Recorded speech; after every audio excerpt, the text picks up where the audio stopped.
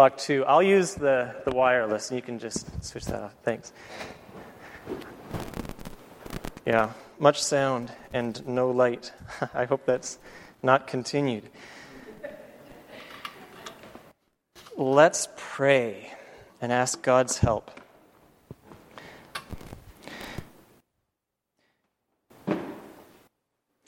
Our Father, we thank you for the great gifts that you gave to your church when you physically left this earth, for your word, which, as you've said in the gospel reading we had today, are not your words, but the very words of your Father, and for the great gift of the Holy Spirit, another helper. We pray that we would have thankful hearts, that we would treasure these gifts, and that by the power of your Holy Spirit and by His help we would understand your word, and that in His strength we would live it out and share it with the world around us. We pray all these things through Christ, your Son, and our Savior. Amen.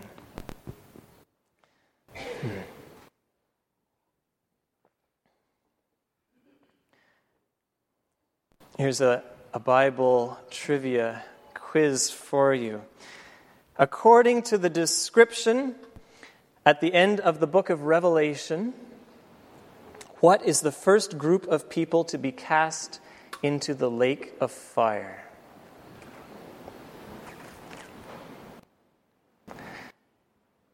It's the cowardly. You can look that up later at your leisure in Revelation 21. The cowardly, the fearful, the faint-hearted. Now, if you're anything like me, you're beginning to feel decidedly uncomfortable. I seem to be hardwired toward being shy and perhaps timid. And it's a precious small step from timid to faint-hearted, and from faint-hearted to cowardly or fearful. Now, others among us, you may not have a personality that bends you toward fearfulness, but at the same time, I can imagine that most of you, probably all of you, if you had long enough to think about it and felt comfortable enough to share it, I imagine that most of us from time to time are all too familiar with the feeling of the pressure of stressful circumstances, with the mounting anxiety, with a knot that begins to form in the pit of your stomach, with the feeling of discomfort, the pounding of your heart, the inability to think clearly. That seems to be one of my first in this situation. A desire to get away, desire to flee like a bird to the mountains. I felt that last night when I knew I had to stand up here this morning.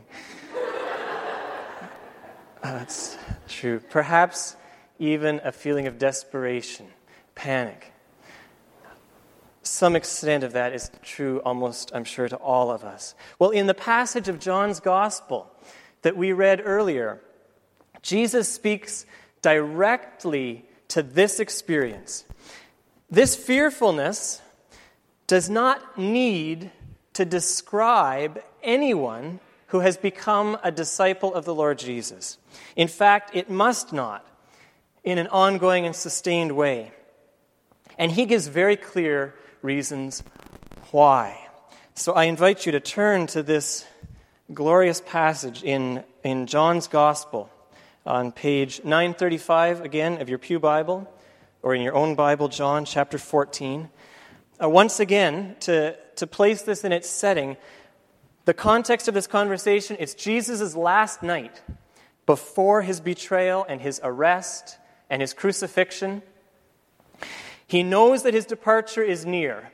And in a section unique to John's Gospel, a long section from the end of chapter 13 right through to the end of chapter 17, he's preparing his disciples for what's about to happen. The 11 disciples, which is the 12 minus Judas Iscariot, who has already left on his mission of betrayal.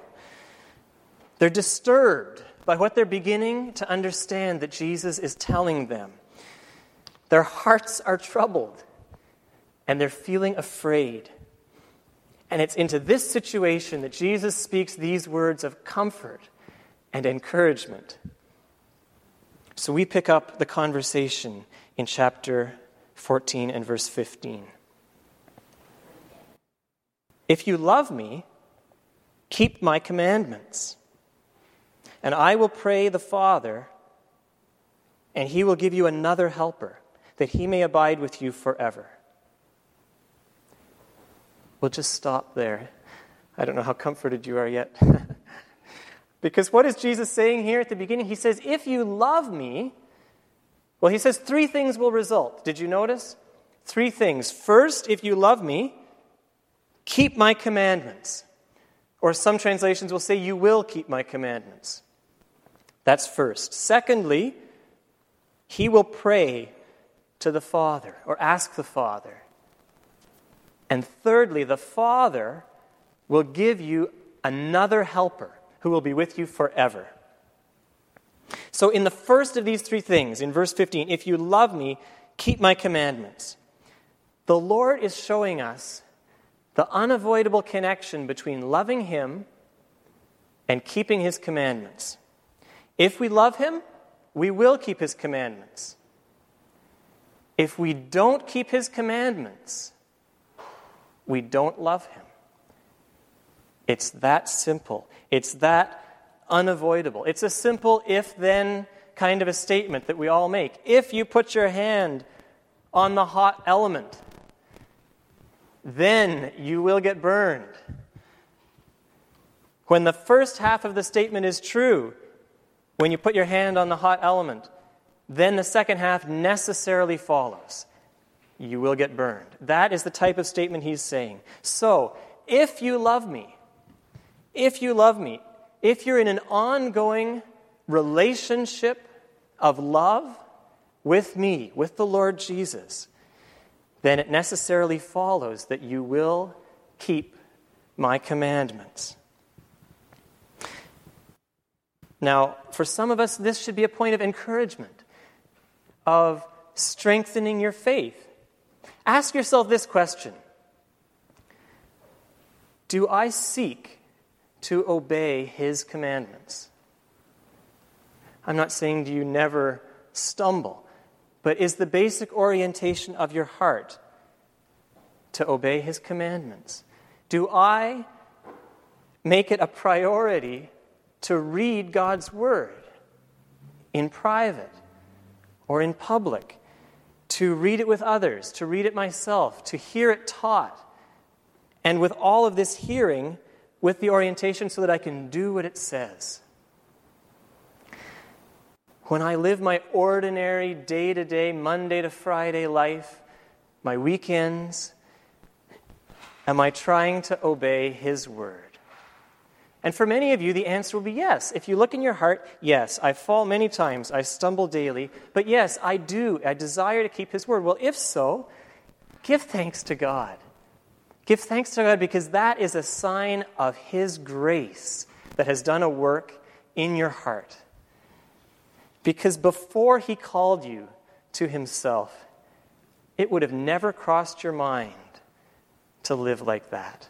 It would have never crossed your mind as you're going about your normal daily business to ask yourself, am I obeying the commandments of Jesus? It's just not what the worldly way of thinking is. It would never occur to you. And you may, if you were converted late enough in life, you may remember a time before you came to know the Lord when that was true. I don't know, perhaps some of you will remember it. Isn't it true? Never crossed your mind. But now it is your desire.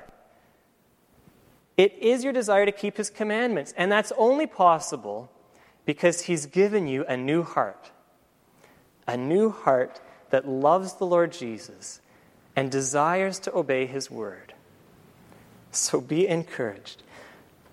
Now for others it will sound foreign. Perhaps you read the Bible from time to time.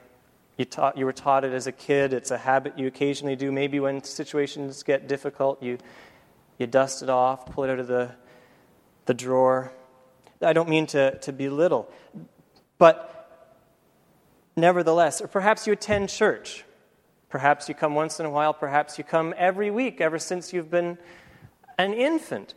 But nevertheless, this experience I'm describing, this longing to know God's Word and to put it into practice, to obey it day by day, it's simply not part of your experience. I don't think that way. It would never cross my mind. Well, if this describes you, let the words of Jesus sink into your ears and into your heart.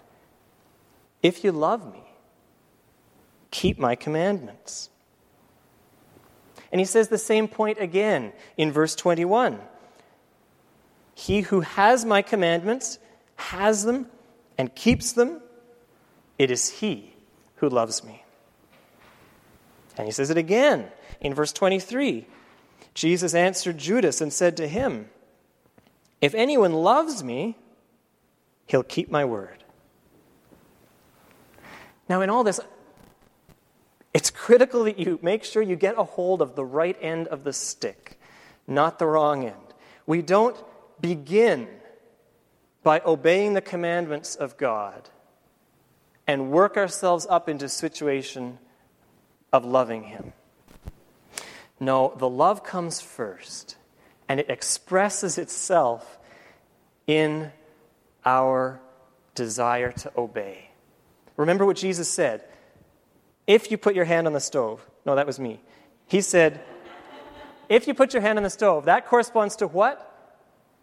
If you love me, right? That's the first thing. Then the result is you will get burned or you will obey my commandments. The love comes first. The obedience flows out of a heart that loves the Lord. So what you need to do, if this is alien to you, and you don't want it to be alien to you, is you need to pray to God. You need to cry out to Him to give you a new heart.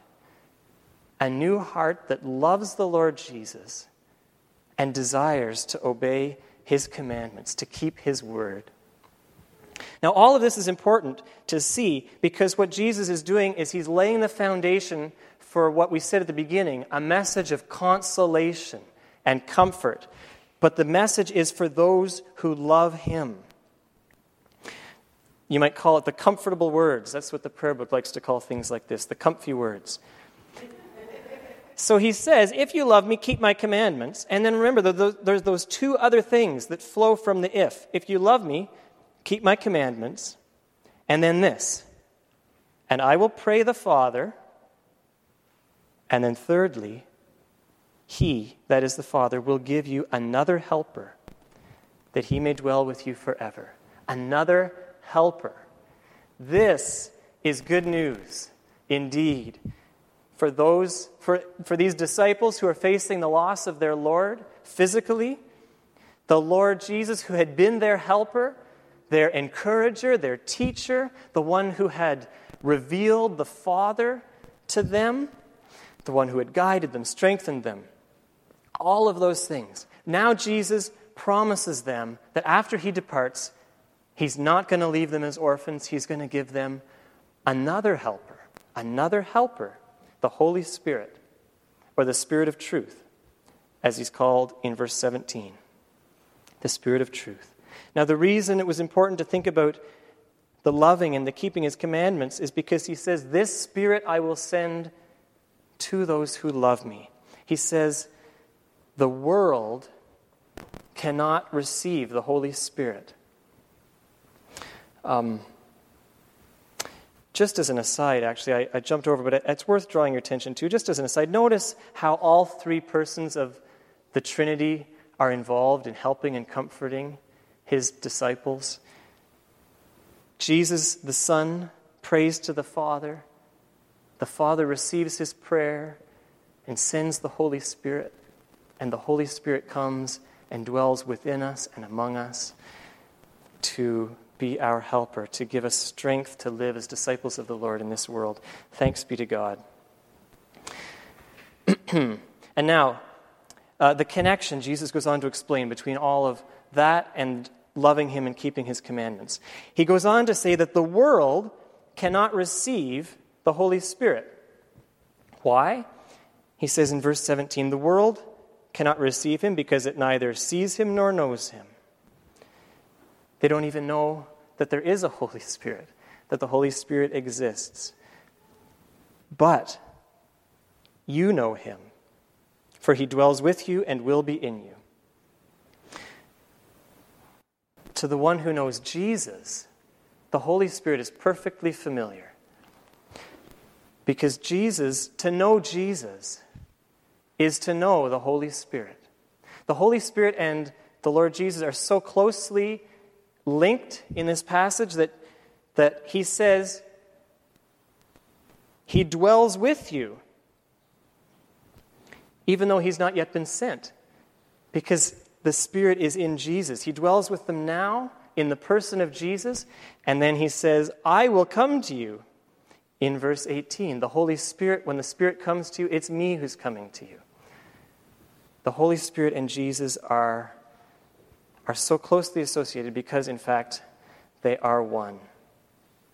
Now, the rest of the passage basically drives home over and over again this relationship, the main points that we've just been seeing. The connection between loving him on the one hand and keeping his commandments on the other, on the coming of another helper from the Father to the ones who love him and obey his word. Now, sometimes Jesus says a little bit more and explains what he means. Sometimes he repeats the idea. He says it in a different way. He sheds a little bit more light. And I urge you to take it home, to look over it again and see how he's basically going around and around the same thing over and over again to make sure that they understand. For example, in verse 22, he's just said a bunch of things, and then Judas, one of his disciples, he says, I don't get it. He says to him, how is it that you're going to manifest yourself to us and not to the world? He hasn't got it quite straight in his mind. So what does Jesus do? He just goes around the barn one more time. He says the same thing. If anyone loves me, he'll keep my word. And my Father will love him, and we'll come to him and make our home with him. And so on. Well, now when we put together then all the different things that Jesus says in this passage alone, about the Holy Spirit, we begin to see why it is that the disciples don't need to be afraid anymore. And these are the main points. So I invite you, we're not going to go through them one by one. I think the better effect will be is if you do that at home, but just sit back and let these wash over you, as it were.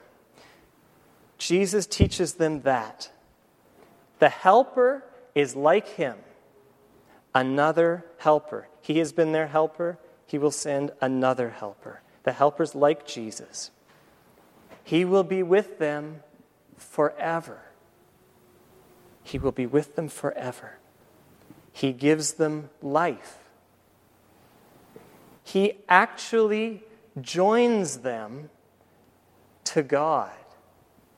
He makes them one, first with the Lord Jesus himself, one spirit with the head of the body, actually vitally, spiritually linked with the Lord Jesus himself, and through him with the Father.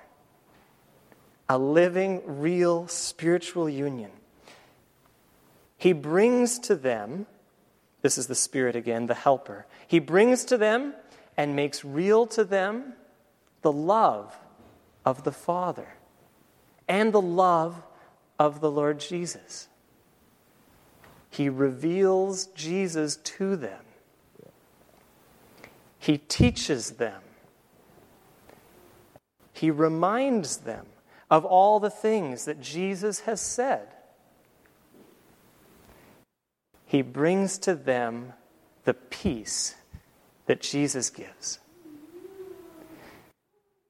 Now, it's knowing, and more than knowing, experiencing all of these things, plus others that are taught elsewhere in the Scriptures, that will encourage and comfort and strengthen the disciples as they face the prospect of living without the Lord in this hostile world.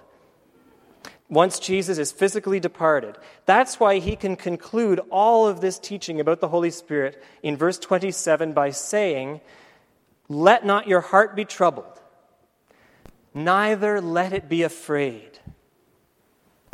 Now, I want us then in the final moments to focus in on this command. Verse 27 at the very end, "Let not your heart be troubled, neither let it be afraid." This instruction is a two-edged sword.